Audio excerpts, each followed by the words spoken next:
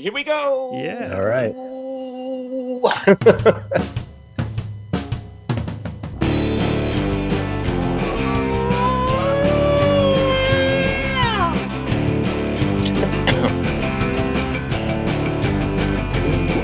Three songs. Three songs. Three songs. It's three songs. 41, baby. Bob and Mike, it's Bob and Mike. And Dimitri. Bob and Mike, it's Bob and Mike. Bob and Mike, it's Bob and Mike. Bob and Mike, it's Bob and Mike. On three songs.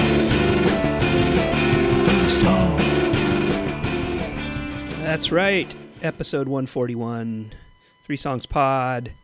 December 2nd, 2020, we have special guest Dmitry Samarov joining Bob Nastanovich and Mike Hogan. Welcome, Dmitry.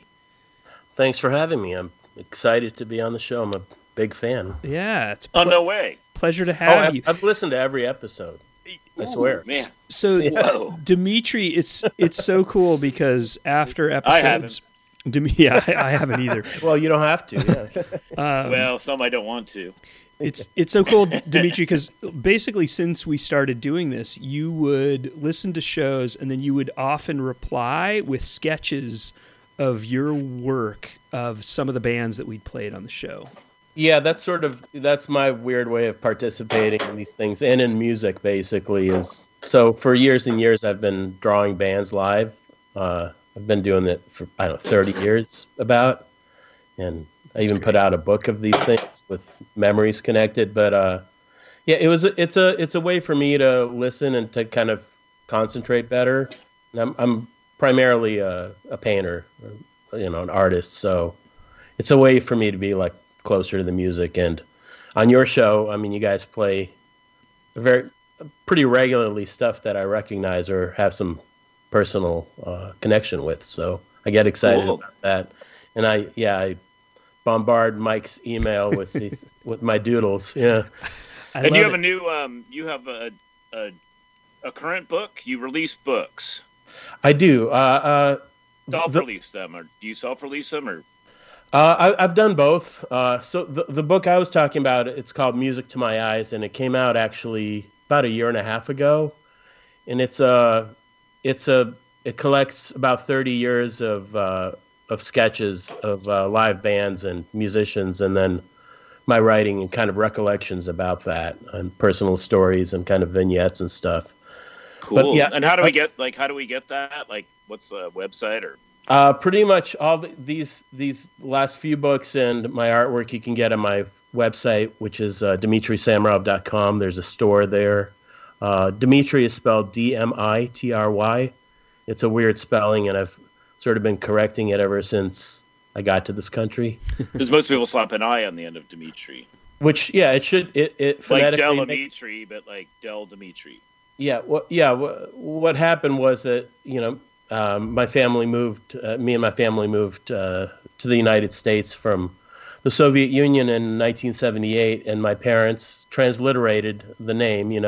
And a D and an M at the beginning of a word or a name makes sense in Russian. It does not in English. And so, yeah. You think with there's been so many athletes named Dmitry, tennis, basketball, that kind of thing. It's a pretty common Russian name, isn't it? It is. Yeah. It's it comes from Greek, as a lot of Russian-based names, because they share a church, the Orthodox Church. But I heard from a Greek person years ago that it's Dimitri is Jimmy in Greek. So it's a basic. It's some variant on James, I guess. Right. Well, there's. Let me ask you a question. Did your family come straight to Chicago? No. My family actually lives in the Boston area. They live just in Brookline, just outside of Boston. Okay. Yeah. And when did you move to Chicago? I moved to Chicago originally in 1990 to go to art school. Oh, to SAIC. The same school that one of the artists that I'll be playing later went to, and cool. We actually went there at the same time, but didn't know each other. But that's for later. So I came here for art school, moved back to Boston for a few years, drove a cab, and then came to Chicago. I drove a cab for a total of 12 years, and I have a book about that, too. That's a lot. That's a lot. Yeah, it's a big chunk of my working career. Yeah. So I have a lot of those stories, which are also gathered. I mean, I drove a bus for 4 years, and like 4 years of bus driving's a long time. So 12 years of cab driving in Boston is a long time. Well, three in Boston and 9 in Chicago. Whoa, man, big city cab driver. We got a big city cab driver and illustrator. And you've done a lot of like album covers and stuff. I've done some album covers. I'd like to do more. All the music I picked was I did artwork for the bands. Couple of album covers, and then like just a drawing insert kind of thing. I'd love to do more. I mean, like music is a huge part of my life, but I do painting, drawings. I do pet portraits. I do all kinds of shit to get. Well, I mean, you got to make a living, man. Yes. You know, I mean, it's good to have like at-home work and that kind of thing like these days because all I do is piddle around and gamble on frivolous sporting events and other things. Yeah, I mean, make food. Those are all valuable things. Those are good Thank things. You. But entertaining. No, it took me many years to humble myself enough to do things like pet portraits. The younger version of me would never stoop so low, But these days, I measure it all against would I rather draw a portrait of somebody's dog or drive a cab, and the dog always wins. Yeah, fantastic. I would imagine pet portraits. You're going to kick it off for us tonight with one of the artists you've done some work for that you know personally as well. Yes. So this is a band that I probably go furthest back with, just in my personal as a fan. It's a band called the Cheater Slicks, which started in Boston in the mid to late 80s.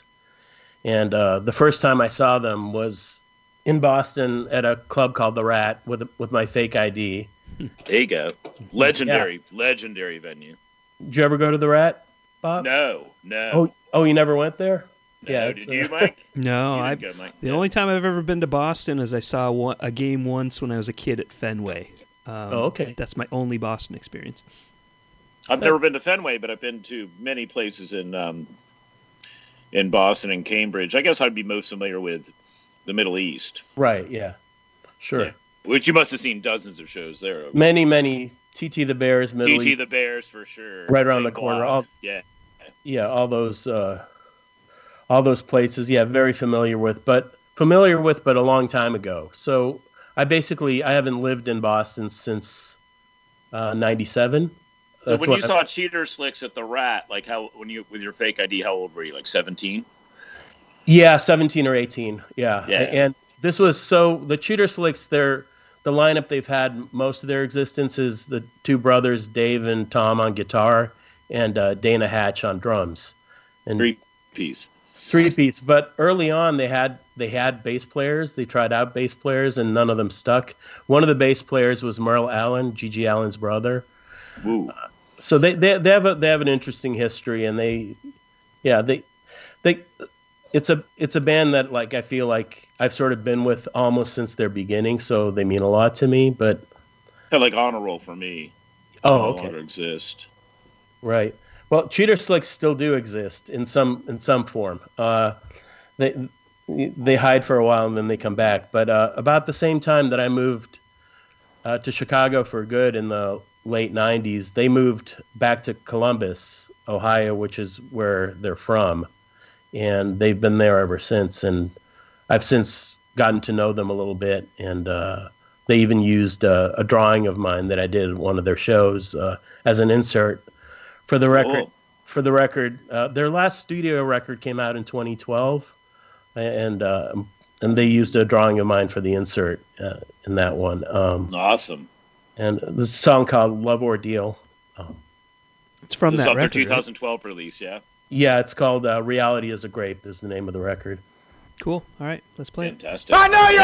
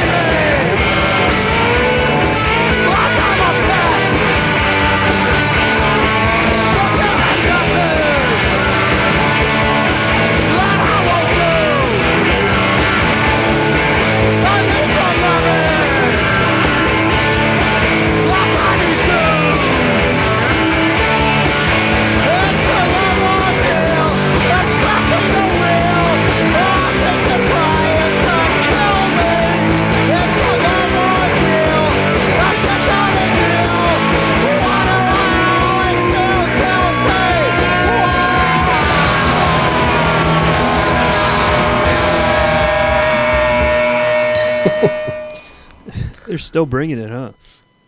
Man. Oh yeah, they haven't mellowed out. No, not at all. I mean, as my friend Gary Young would say, that band makes a hell of a racket. They do. It's interesting though to watch. I mean, because I've been going to see them since the '80s, and probably into the '90s. They would come on, and there was usually not much of a crowd, and whatever crowd was there would start backing up. When they would start to play. Yeah, it must have been really loud. But as time has gone, Liars and stuff, like they must have been with Liars, and they had to been Columbus. They, there's bands. There's a scene for that in Columbus. Ron House and. Oh yeah. That's kind of part of the Columbus tradition. For sure, yeah, but full on like wild, frenzied like garage. Yeah, madness.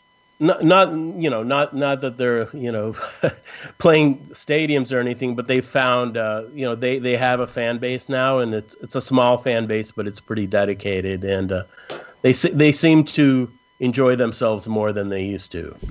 At least from the outside. Just as people. That's good. Yeah. But yeah, they've been at it for over 30 years now. Fantastic. Yeah. And they would have maybe played this year, sort of band. Yeah. Oh yeah, for sure. Yeah. I think they're getting ready to put out something else. I think that they're usually a lot of their stuff is in the Red. That record wasn't, but I think that's their usual. That's the label that's put out more of their stuff than anybody else. Cool. In the Red out of California. Was that a vinyl only release?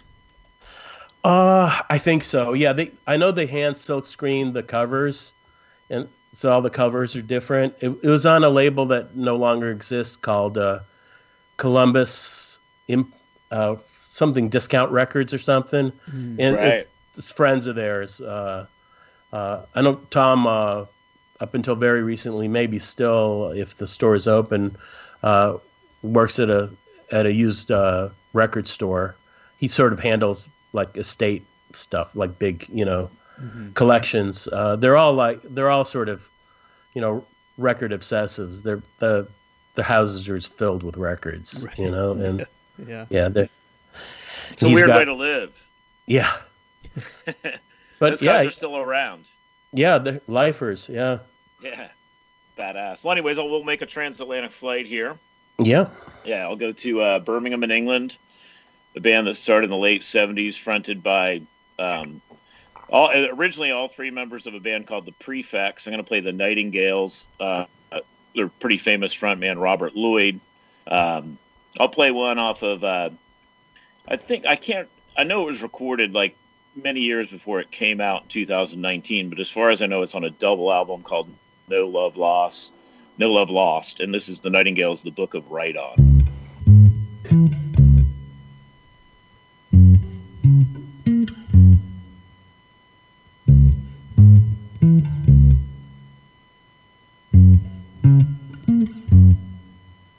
We should shine a light on.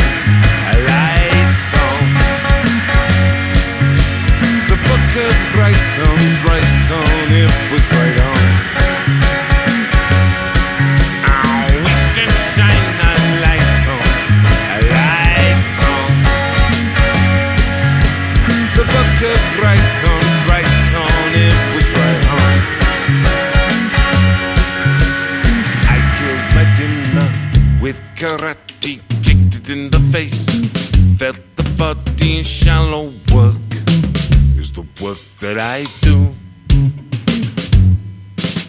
And if you want to sit at my table, you find me willing and able. Shallow thoughts are the thoughts that I do. And we should shine a light on. The book of right on, it was right on. We should shine a light on. The book of right on,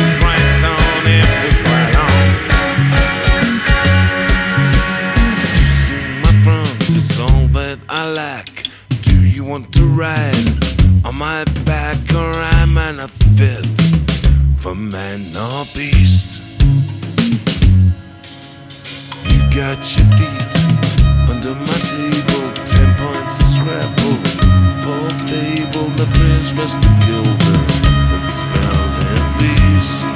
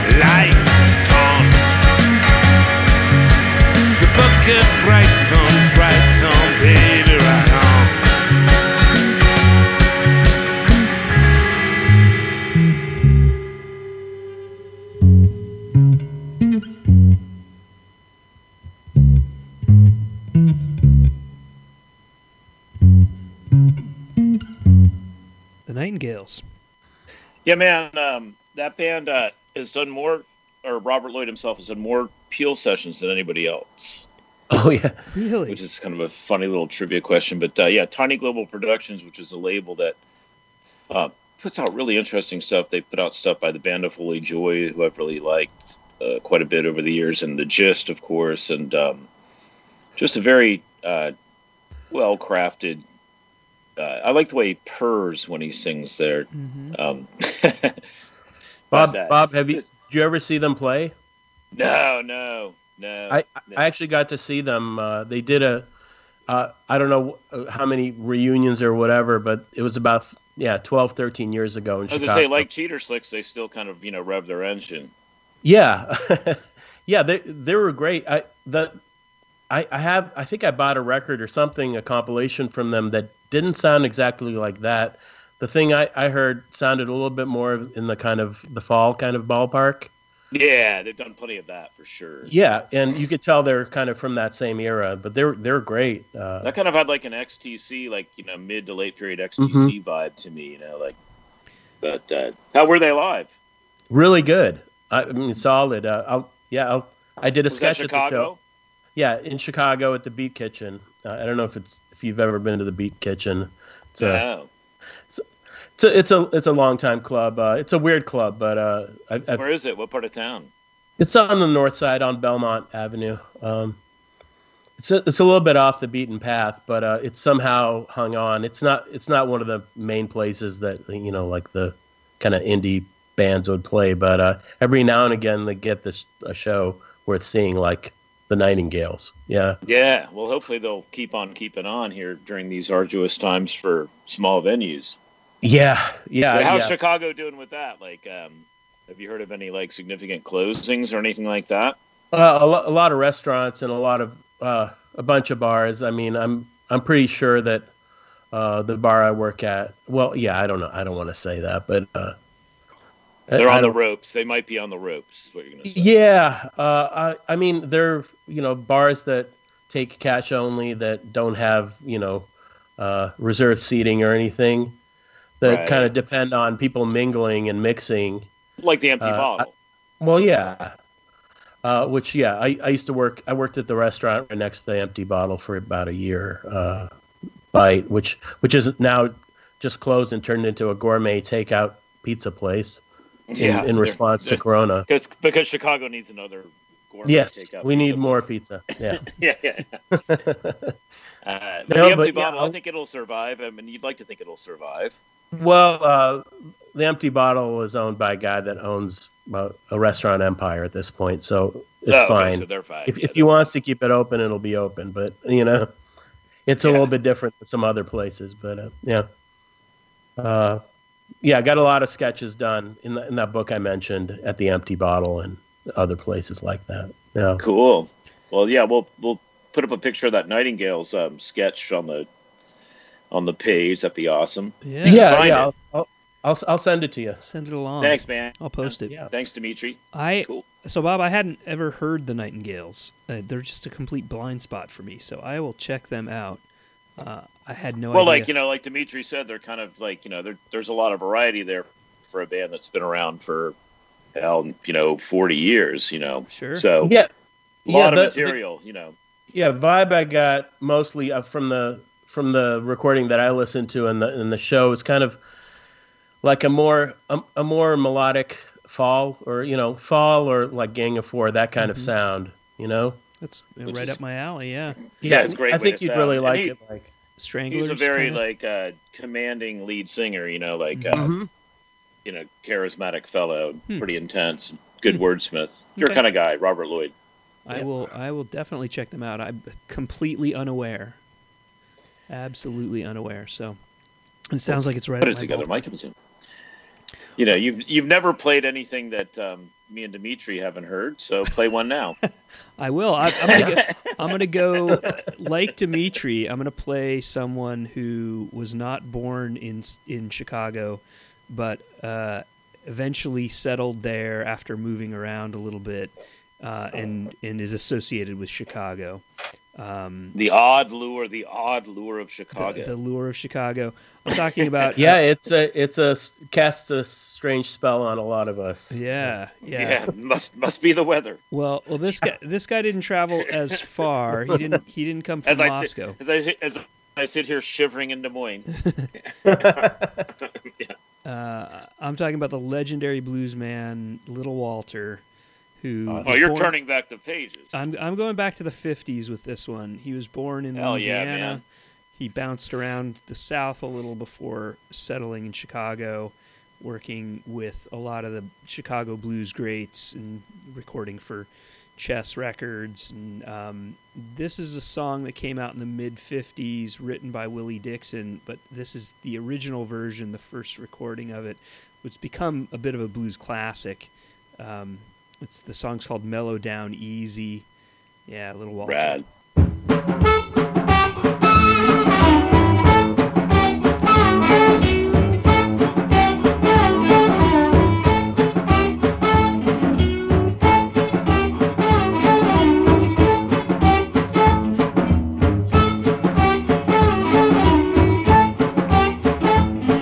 You jump here. You jump there. Jump everywhere, then you mellow down easy. Mellow down easy. You mellow down easy when you really want to blow your top. You shake here, you shake there, you shake everywhere, then you mellow down easy. Mellow down easy. You mellow down easy when you really want to blow your top.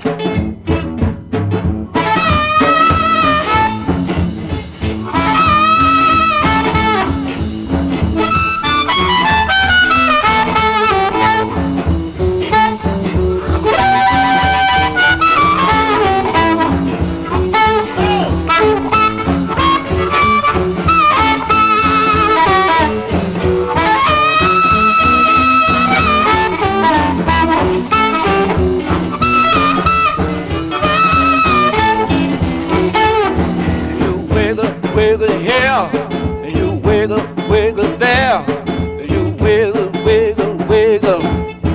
everywhere, then you mellow down easy. Mellow down easy.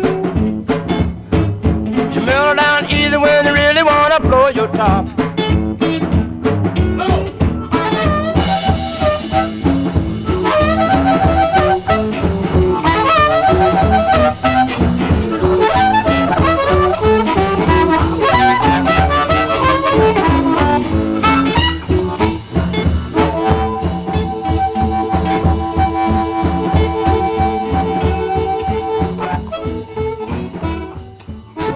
Bob, when you played Big Bill Broonzy recently and you said we hadn't played blues in a while, it made me think I need to go back through and dig out all the old blues artists that I had been meaning to play but just hadn't yet. And Little Walter was kind of the top of the list.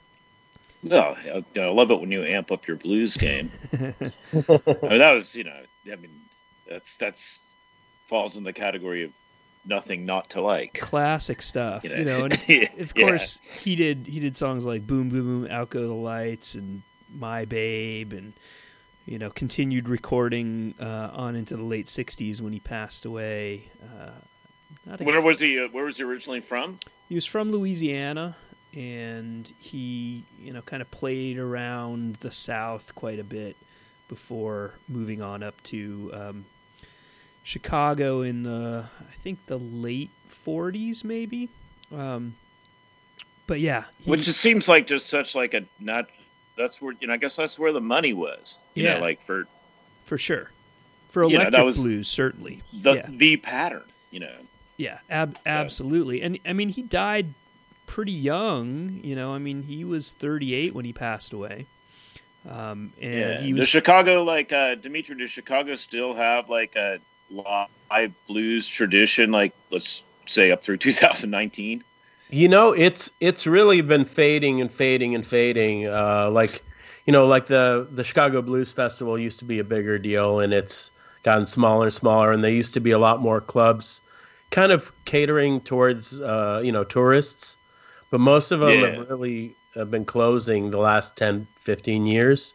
I mean, when I first got to Chicago in the early 90s, when I was still in art school, I went to this legendary place called the Checkerboard Lounge to see a guy named Magic Slim and the Teardrops. And Magic Slim played with Muddy Waters. He's just kind of from that tradition. But what these guys would do is, they had to play like 3 sets a night. It was work. They played. So they would just get anybody from the crowd to just go up there and fucking sing. So the night I went there, it was on the south side of Chicago in this neighborhood that I didn't know anything about. And there was these kind of thin rock star looking white guys in the corner. And sure enough, they go up there and it's the Black Crowes. No shit, really. It was so fucking obnoxious. It was, and they played as if they were playing. They were already famous then, right? Yeah. So they were just I didn't know who they were because I'm a snob, but and you still don't. They're obnoxious. Yeah.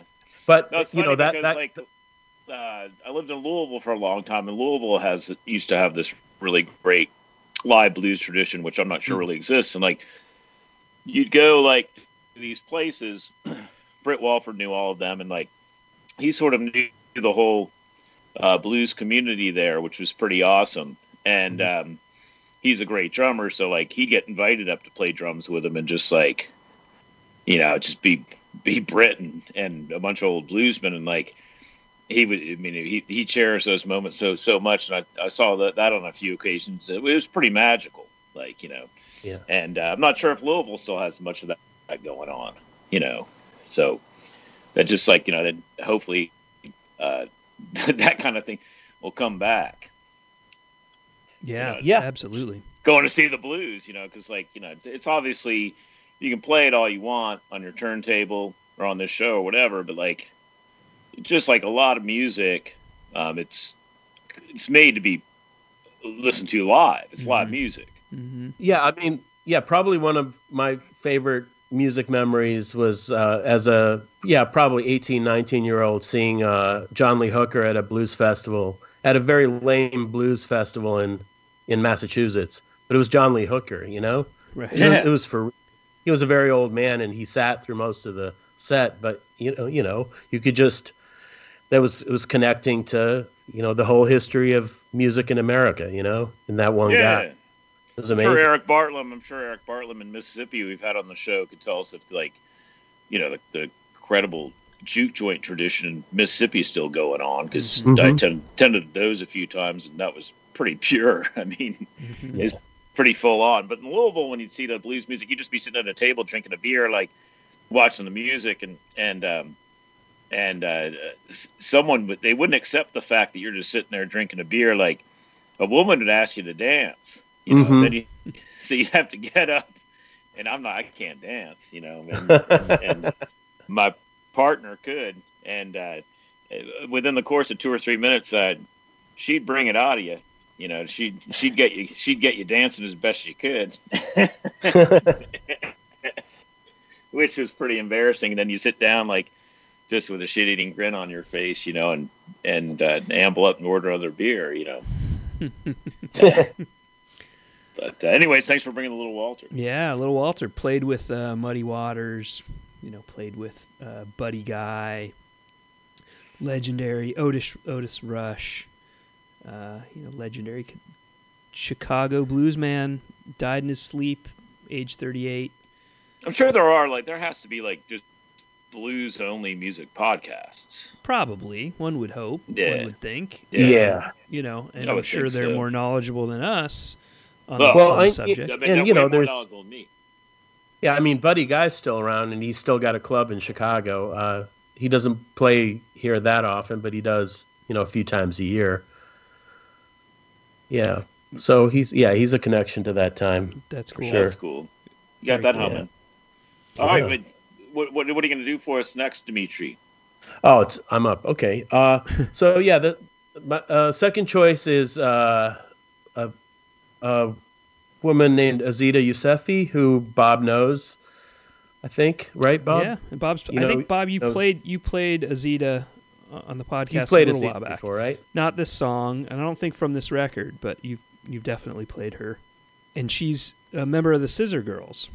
Yep, that was one of her early bands was the Scissor Girls. So her and I, it turns out, were in art school at pretty much exactly the same time, but we ran in different circles and didn't get to know each other till later, till I was working at that restaurant next to the Empty Bottle, and she would come in all the time, and so we got to talking, and one night I think it was late in 2003 at the Empty Bottle. It was like midnight or 1 a.m. She came up to me and asked if I wanted to do a painting for her album cover, and that it was due in a week.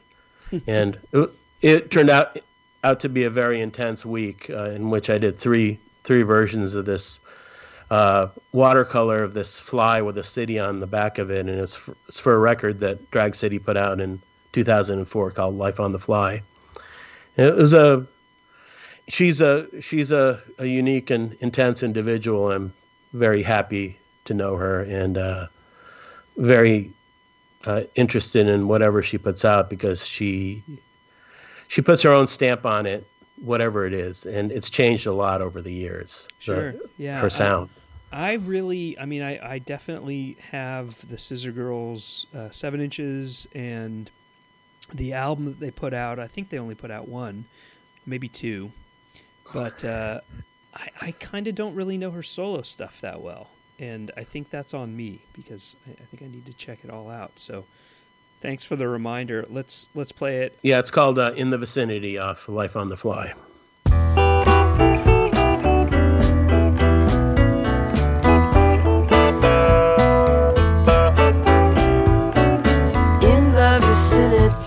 Your friend is a killer. Papa broke, took a poke, but will he make it to the show all night? Just let go, that lasting dime. In the vicinity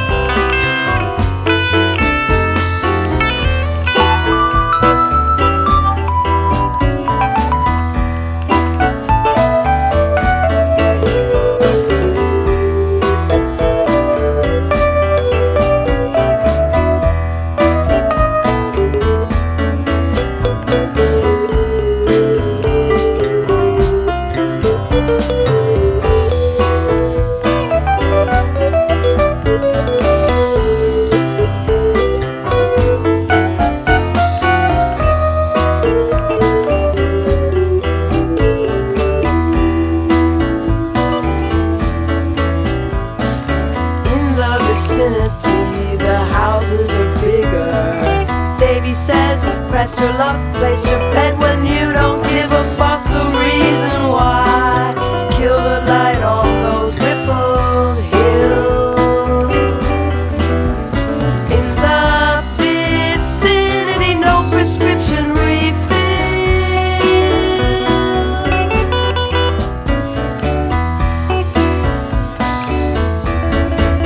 Baby, spit up softly. I learned the coast again, burning up and down the coast, and no hope for a friend. I'm not close, but I think I will see you. Not close, but sometime I see you. I'm not close, but I think I will see you. Not close, but sometime I see you.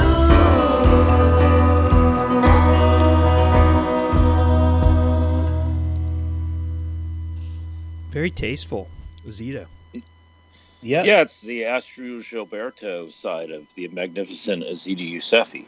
Well, yeah, it's not quite the Scissor Girls, but so what she told me when in that intense week that I was working on the record cover is her sort of touchstone was Steely Dan. She was really into Steely Dan then, so that's kind of what That'll happen to people. and that's what she was going for, and she dives way deep into whatever she's into, and she kind of reinterprets it, and it comes out still as her, because she's unique.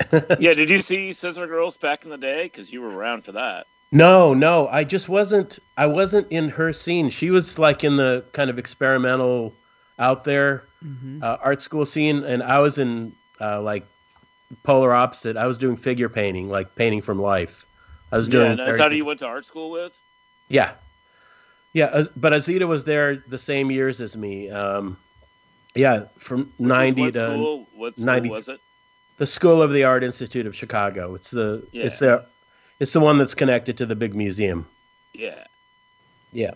How was that for you? Good, right? Not bad. I mean, mixed bag, but I made some friends. A couple of people I'm still friends with, so there's that. That's cool. What years? But yeah, were you there? 90 to 93. I Okay. graduated in 93. Okay. Congratulations. Yeah. So, Yeah, that's right. With a BFA, which qualified me to become a cab driver. Yeah, I mean, yeah, same thing. Yeah, I got a Bachelor of Arts in American Government from University of Virginia, and it qualified me to be a New York City bus driver. Right. Yeah. And what about you, Mike? I got a Bachelor of Arts English major from Santa Clara University. It qualified me to be a pizza maker. My first job, and then work at Kinko's. If you had stuck with that, Mike, you'd be a billionaire now. Pizzas explode. I guess it depends. It depends on how. I mean, I was basically like, you start out at the pizza place that I was at. It was Tracktown Pizza in Eugene, Oregon, right across from the university, and they had like assembly line. There was the person that would do the dough, and then they would put it on like one of those paddles, those wooden paddles, and pass it down to somebody that would add the sauce and cheese, and then they would pass it down to somebody that added all the toppings, and then they would pass it to somebody that would load the pizza into these ovens that were timed for like 8 minutes. They were on rollers, and they would go through the oven and come out the other side to someone who would monitor if the pizzas were coming too fast because they were slightly undercooked and they need to throw them back in for a minute. I would have been good at that. That's what I would have been best at. Or going too slow, in which case they have to speed them up. And then that person that manned that would also cut it and throw it in the box and put it either for delivery or pickup, or they would put it on a pizza tray for somebody that was out in the right. So when you went into work, did you know, like, first of all, which skill were you best at? Well, good at all. You're a pizza dilettante. There was definitely a hierarchy, and the hierarchy had to do with a bit of seniority. And because I only worked at the pizza place for maybe about a year, or a little less, and actually even lower on the totem pole. You're making bank. Yeah, lower on the totem pole than that was the dishwasher. That's the job I want. Or the busser, where you're clearing the tables. And then there was also the cashier.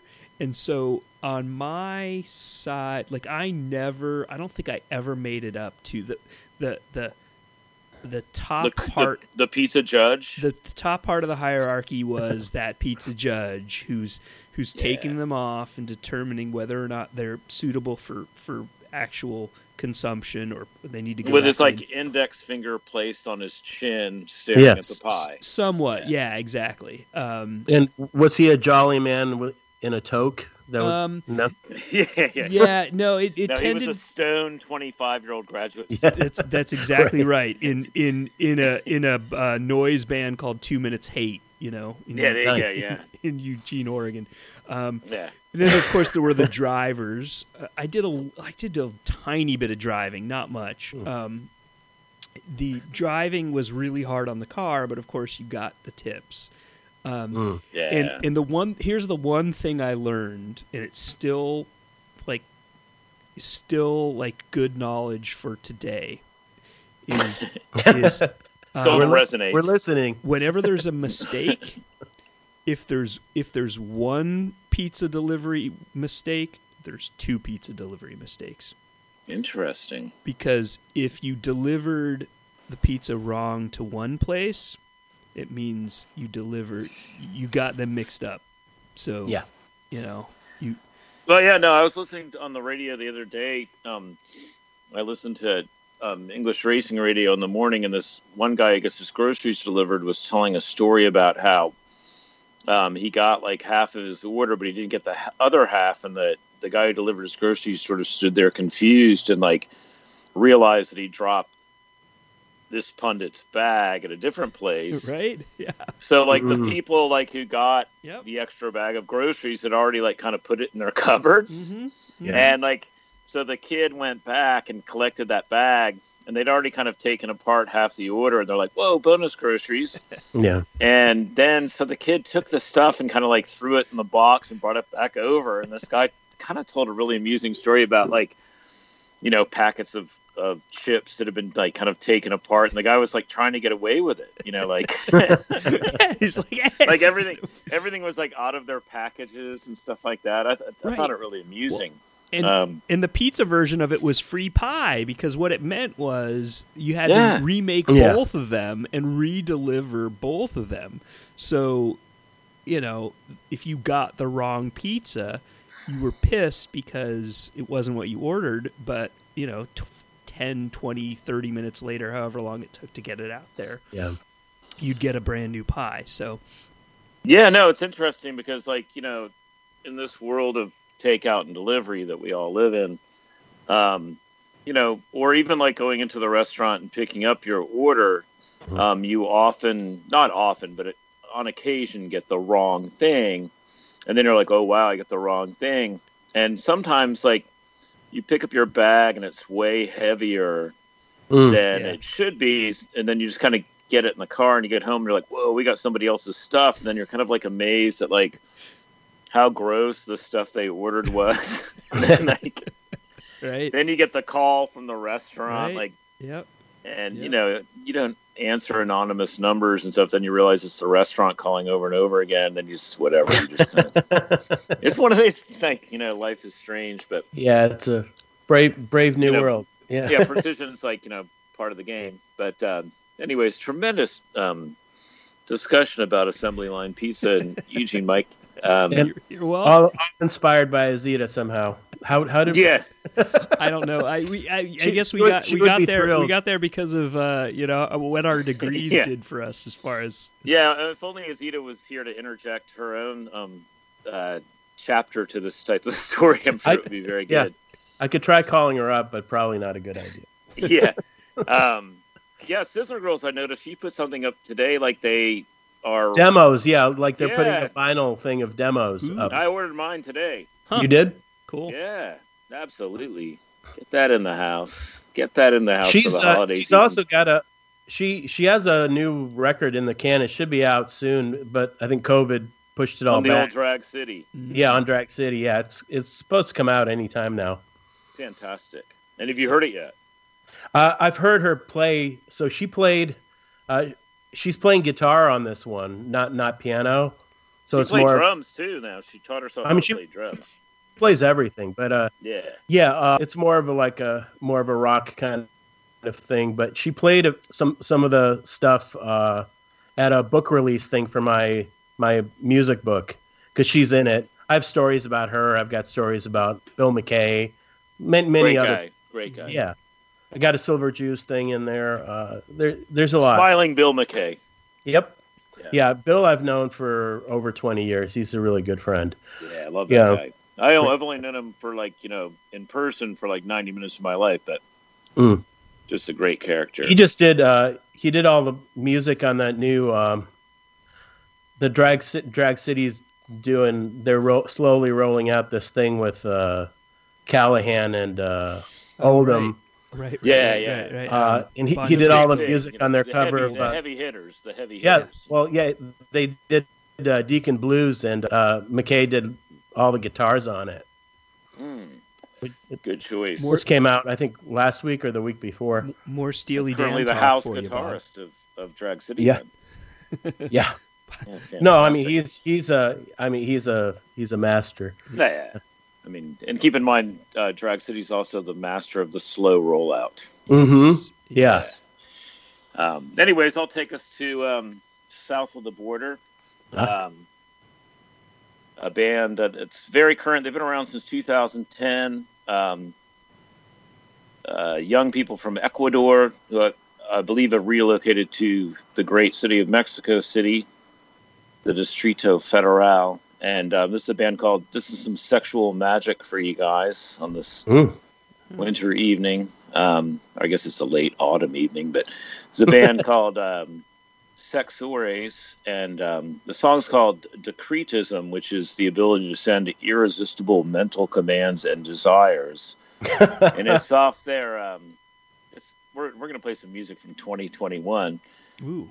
This comes out from the future.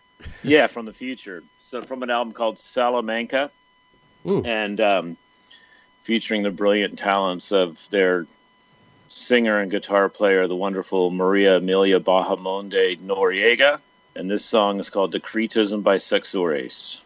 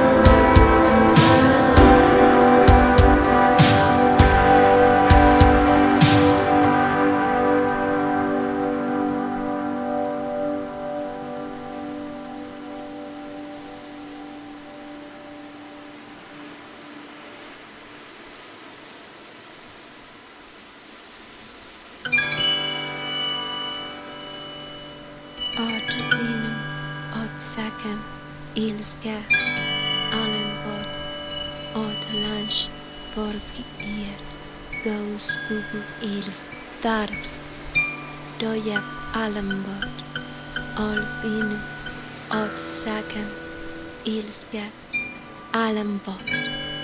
Återlands, vorski iet, goes pugu ils, darbs. Dojab allem bort. Alpinu, återsaken, ilska, allem bort.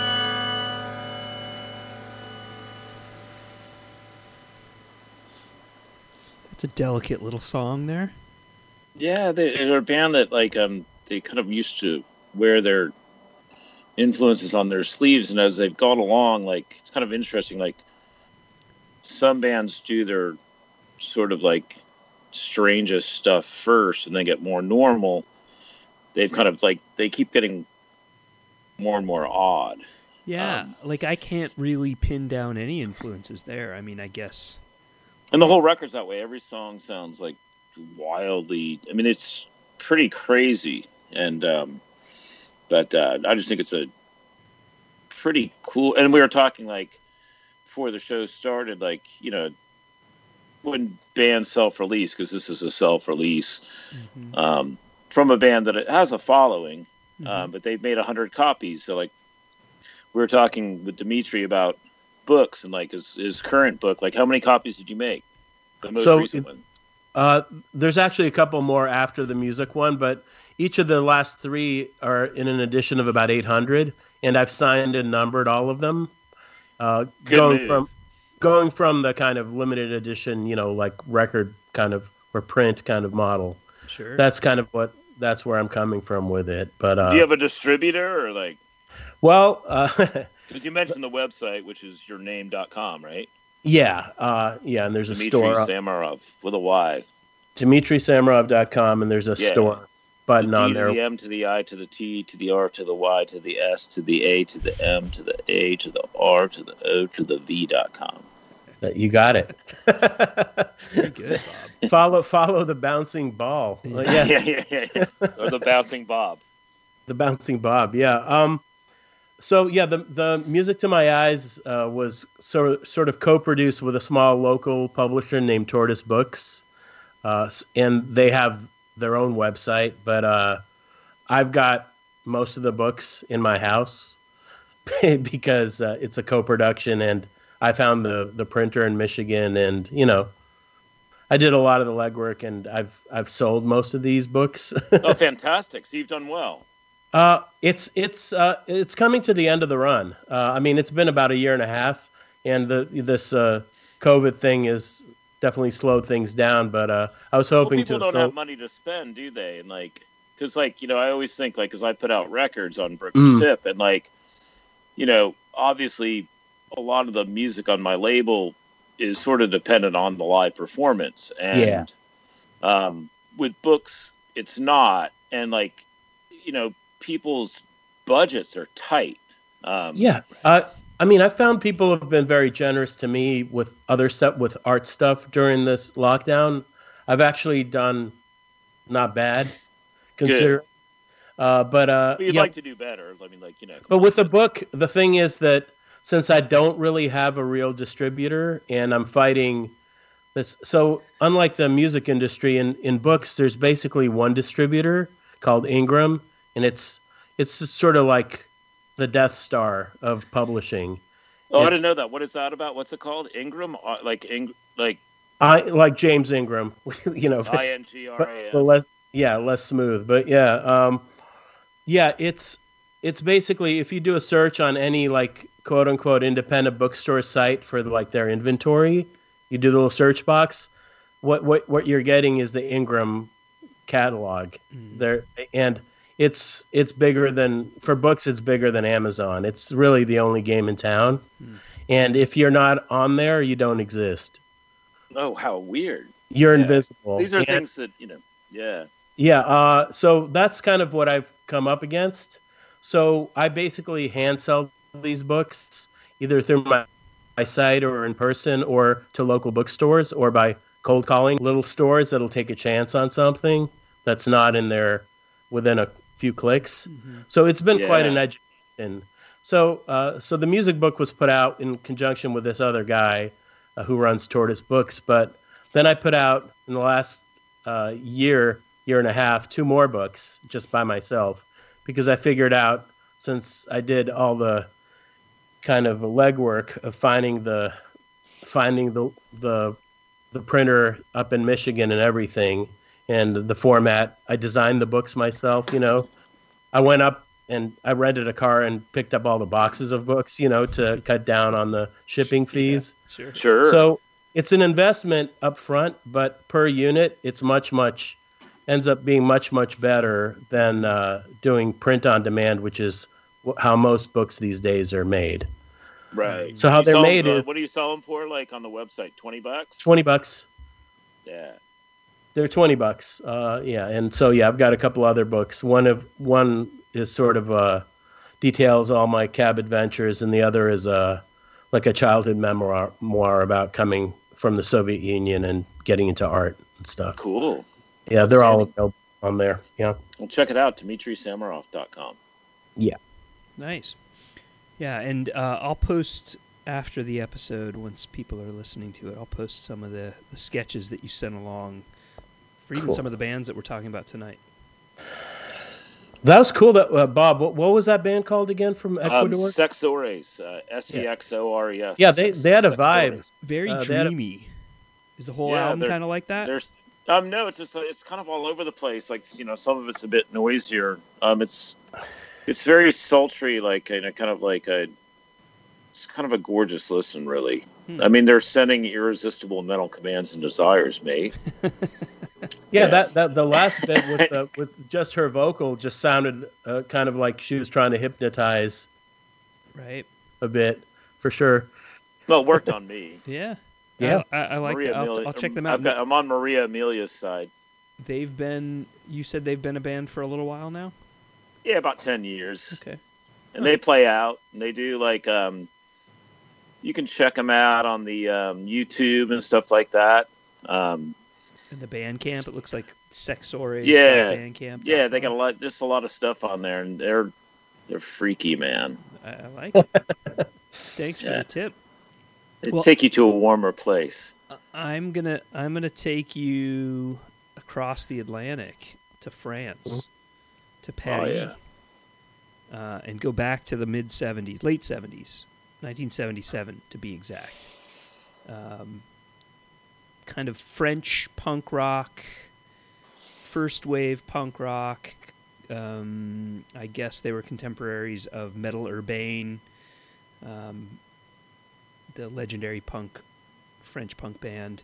I'm talking about a band called Marie et les Garçons. Yeah, that's correct. Yeah. Yeah, and they released a 7-inch and 12-inch in 1977. I'm going to play something from that. They later got reissued on Celluloid Records and Z Records. They weren't a band for very long, but I think they were somewhat influential, and they were taking the New York scene and really running with it in France at the time. And Bring it on. Marie in the band name is Marie Girard, who is actually the drummer. She was not the singer. She was not the front person or anything like that. She was the drummer. And then when she left the band, they just continued on as Garçons. So yeah, makes sense. Yeah, I'll play a song from their first EP. This is the title track called Rien à dire, I think is how you say it. I don't know. Maybe it's not. I can't speak French, but here you go. This is the title track of our new album. Like they never said that.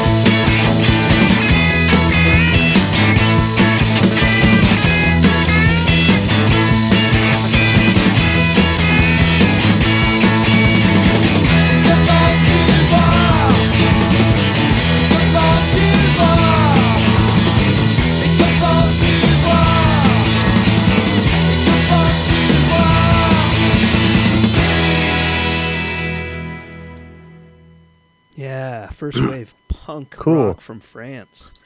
I think my high school French kicked in belatedly. I think Rihanna Deer means nothing to say. I'm pretty sure. There you go. Oh, I had no idea. Translations on the spot. Yeah. I see what you mean about the New York part. Yeah, right? It's like the Heartbreakers or something. Well, and they covered television. I was gonna say that's what I heard. I heard plenty of television vibe. At the time. Yeah, they were covering the Modern Lovers.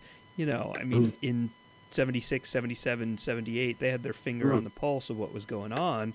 They were just importing it to France. Yeah, bringing the style. That's right. Good record, good band.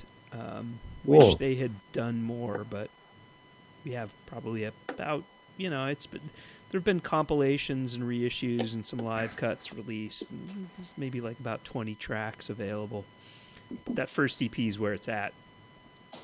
Cool, man. Thanks. Yeah.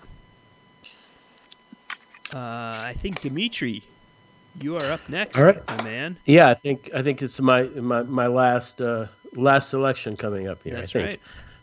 Yeah, so this is a band called the Mute Duo from Chicago. They're friends, and they've put out two recordings, a self-release CD a few years ago, and then early this year a vinyl, an LP called Lapse in Passage, which I did all the artwork and sort of graphic design for, and sadly, like so many bands this year, they were one of the last gigs canceled in Chicago. They were going to have their record release like in the middle of March. They got canceled like a couple of days before it happened. It really was, the rug was slipped from under them. And people were looking forward to it, like they were, and like the Mute Duo. Like, how many people are going to go see the Mute Duo for the record release? A couple hundred, and I don't know if that many, but they were, they landed some good opening gigs and they had some momentum. They got some decent press and stuff, and it was all taken away. It was all gone. It'll be back, man. Yeah. So these guys are they're very good friends. So it's Skylar Rowe on percussion and Sam Wagster on pedal steel, and they both add sort of organ and other sound effects. Kind of, it's all instrumental music. Badass. Yeah, it's great stuff. I'm a really big fan. I'm really honored. This from like a full length album. Yeah, it's a full length album called Lapse in Passage. I chose a shorter piece because some of their pieces go 6 or 8 minutes. This is a shorter one, and it's got more organ and stuff than Some of them are kind of sparer and just have percussion and pedal steel, but this has got some other sounds on it. But give it a listen and see what you think. Cool, thank you. Dallas and the Dog Days. Dallas and the Dog Days, yeah.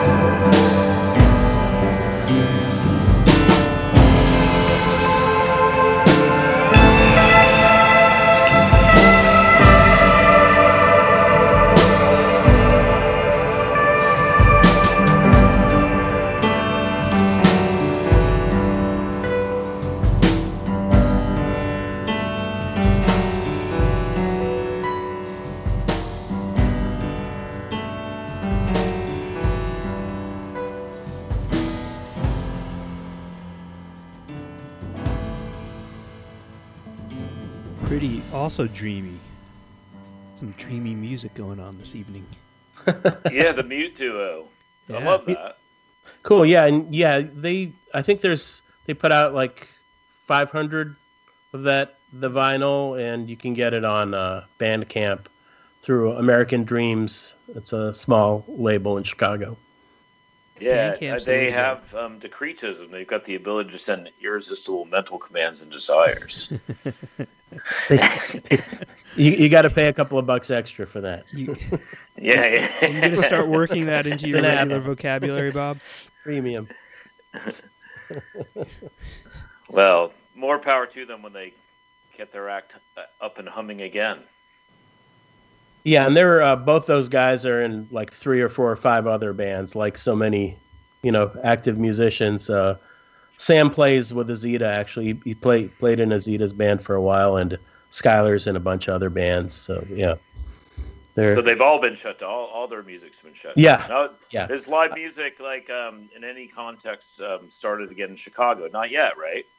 There's a couple of places that try to do it like very limited. There's a place called Constellation, which is mostly a jazz place that held concerts for like, a quarter capacity or so, and where you have to wear a mask and stuff. And I went to a couple of those, and it was very strange. I mean, it was good to have something, but it definitely wasn't, what. Because I would think like the Mute Duo would sort of be ideal for that, like kind of social distancing audience. You know what I mean? Like it's not.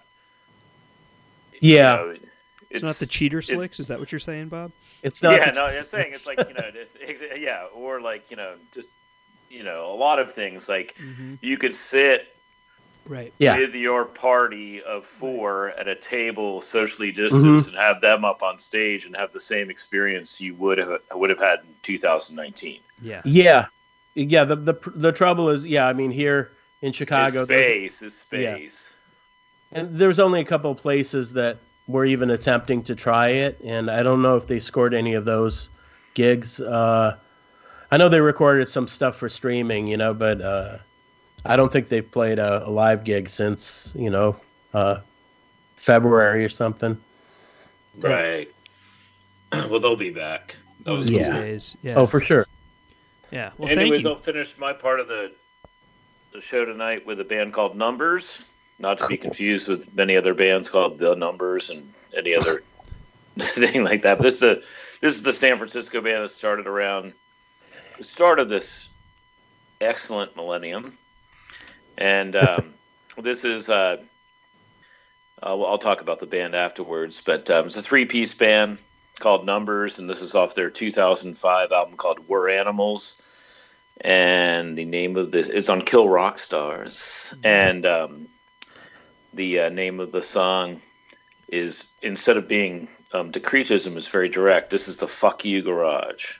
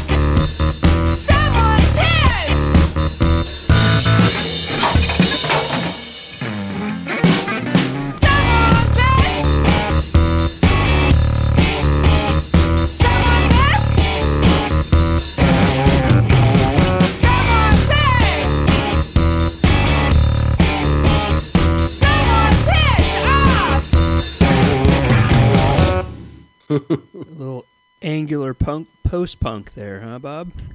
Yeah, Indra Dumas, the singer, she's in a band called Peaking Lights with her husband. That the guy, Eric, who plays the keyboards on that, who's a master of the Moog or the Moog, however you want to say it, kind of invented his own modification of like an old school synthesizer thing, which he calls the Buzzerk. And it's a band that kind of like... it reminds me of Schwervon on Brooker's Tip and Lithics, who I've played on the show, and Sure. Obviously the guitar player Dave, I think, kind of brings like kind of a Gang of Four guitar vibe to the whole scene, and just a really cool band from the early part of the millennium, and kicking ass, man. Yeah, they're a band I've heard of but never really heard. How many records have they had? Are they still a handful? No, I think they're defunct. Okay. Yeah, as far as I know, I think Peaking Lights, you should check them out. They're not like that, but she's a good singer, and yeah, just a band, man. Just a band. Numbers. All right. Just a San Francisco band, man. Yeah. No, I appreciate It's it. not much to say, That's it's a okay. fuck you garage. It's okay. When was that? When was that one from? 2005. Oh, okay. Yeah. We're Animals, the name of the album. The whole album's good. Yeah. Cool. Very cool. Well, I'm going to stay in San Francisco, but I'm going to go with a bit of a different style. And this is a band that was around. I'd prefer it if you stayed in that style, actually, if you could. Okay. No, I'm just kidding. Well, hear me out, Bob. I think I hope you'll like the song. I think you'll like the song. Who cares if I like it or not? I do. Part of. But I care more if Dimitri likes it. He's on here tonight. Dimitri I have to live with you, what I do is I bring songs that I think you'll like, that we can talk about, and I think that the people listening might like as well. That's the whole point of the show. Yeah, I mean, it does make waves, I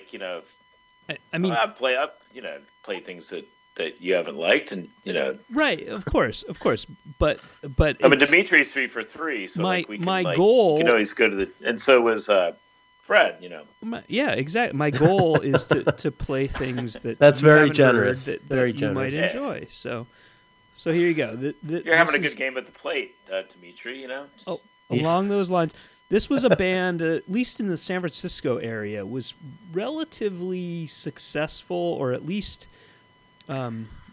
played quite a bit and released a number of records in the mid to late 80s into the early 90s. They're called the Sneetches, kind of guitar pop band. Either of you familiar with them at all? The Sneetches, which is Sneetches. Correct. Sneetches. Yeah, I mean, I think after new to me, named after the Dr. Seuss character. Mm. And they were on Alias Records around the same time that the Yo La Tango, what was it, like, Sing With Me, like 1990 when they released May I Sing With Me? That's right. That's the one. So they were label mates with them at the same time. Of course, Alias was San Francisco based, so it makes sense. And they released a number of 7-inches and LPs, and then just kind of faded away. And I mean, I looked today on Spotify. They get like 500 plays a month, which is like nothing. I mean, we won't talk about it. That means they made like $4. Exactly. We want to talk about it like a forgotten band. It's the Sneetches, but they made a number of really good records, really literate, well-written guitar pop songs that still sound good today. They do a cover, really good cover of a Neil Young song. I'm forgetting the name of the track, like Flying Near the Ground. Do you guys know that one? Anyway, I'm not going to play that one. I'm going to play a song. I mean, I know plenty of Neil Young experts that I lean on for Neil Young. Yeah. I can't call myself one. It's. That's fine. I like Neil Young. It's. But I just like. It's just one of those artists where, and we'll get Dimitri's input on this, of course. But like, he's so adored that I just like. I know the hits. I kind of lean on my. Because you're always like within 100 feet of a Neil Young fan. That's right. Like, you can't swing a dead cat without hitting a Neil Young fan. Yeah, I've got a couple of records that I really like of his, but I mean, he's made so much. But I can listen to On the Beach anytime. Right. Right. And on repeat. Yeah. And if I start listening to it, I may want to listen to it 2 or 3 times in a row. But that and maybe Zuma are the only ones that I would do that with. But I'm not. But it's never not welcome. Like you never After the Gold Rush. I love After the Gold Rush. Yeah. Yeah. Anyway, anyways, we're talking about the Sneetches, and we're not even going to hear the Neil Young cover. The Sneetches, I did find their Neil Young cover. It's called "Flying on the Ground Is Wrong." Check it out. It's worth hearing. It's a very good cover of a well-written song. But this one that I'm going to play is called "The Dog in You" from the Sneetches, early '90s. Yeah.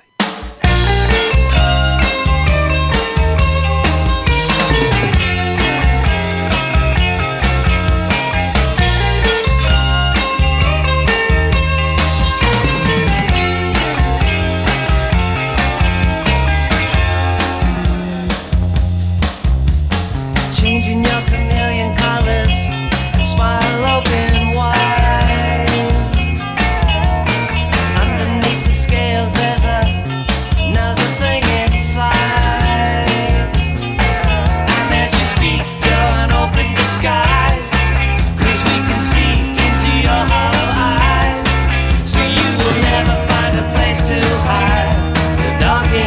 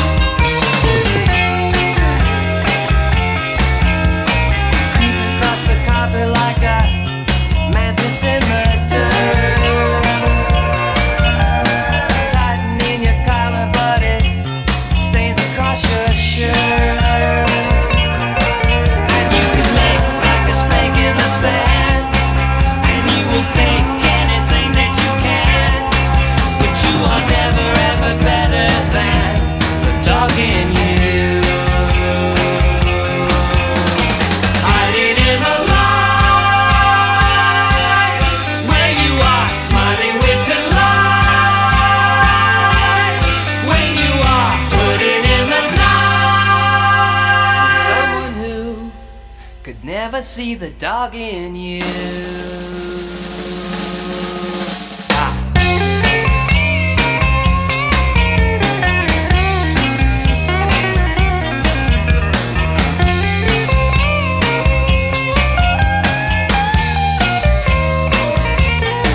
And you can make like a snake in the sand, and you will think anything that you can, but you are never ever better than the dog in you.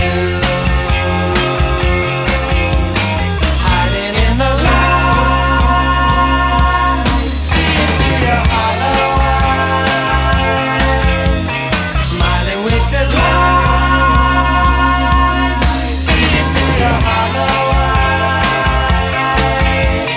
floating in the night, seeing through your hollow eyes. Hiding in the light, seeing through your hollow eyes, smiling with delight.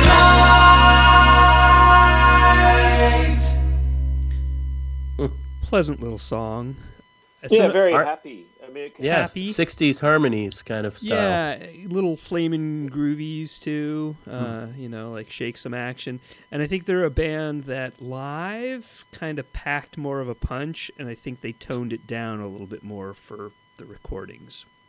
I think it was, to me, it was very early 80s as opposed to early 90s. Like, to me, it was more like Game Theory, Let's Active, well-crafted, absolutely, like pop songs with like a, really skilled guitarist and like, right. Yeah, and it seems like maybe that's why they're a little forgotten. They were a little out of their own time, even at the time. But just like a lot of really good songs. I wonder if they were even like older. Because that sounds like just kind of mature, like. I don't know. They formed in 1985. Okay, so that would be their tie-in. Like, it just sounds so 80s to me, like. Yeah. Which is not a bad thing, believe me. I mean. No, not at all. And you could still find their records. There's they're relatively available at reasonable prices, which is nice. But just a good band, solid band.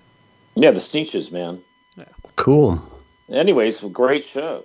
Yeah, this was fun. Yeah, sorry about my technical difficulties. That's par for the course. It's okay. No one that's listening. No, the audience at home will never know. Exactly. Yeah, halftime. Well-oiled machine. The lads seemed to sort it out. Like I, got the wrong pizza delivered, so I kind of freaked out over that. That was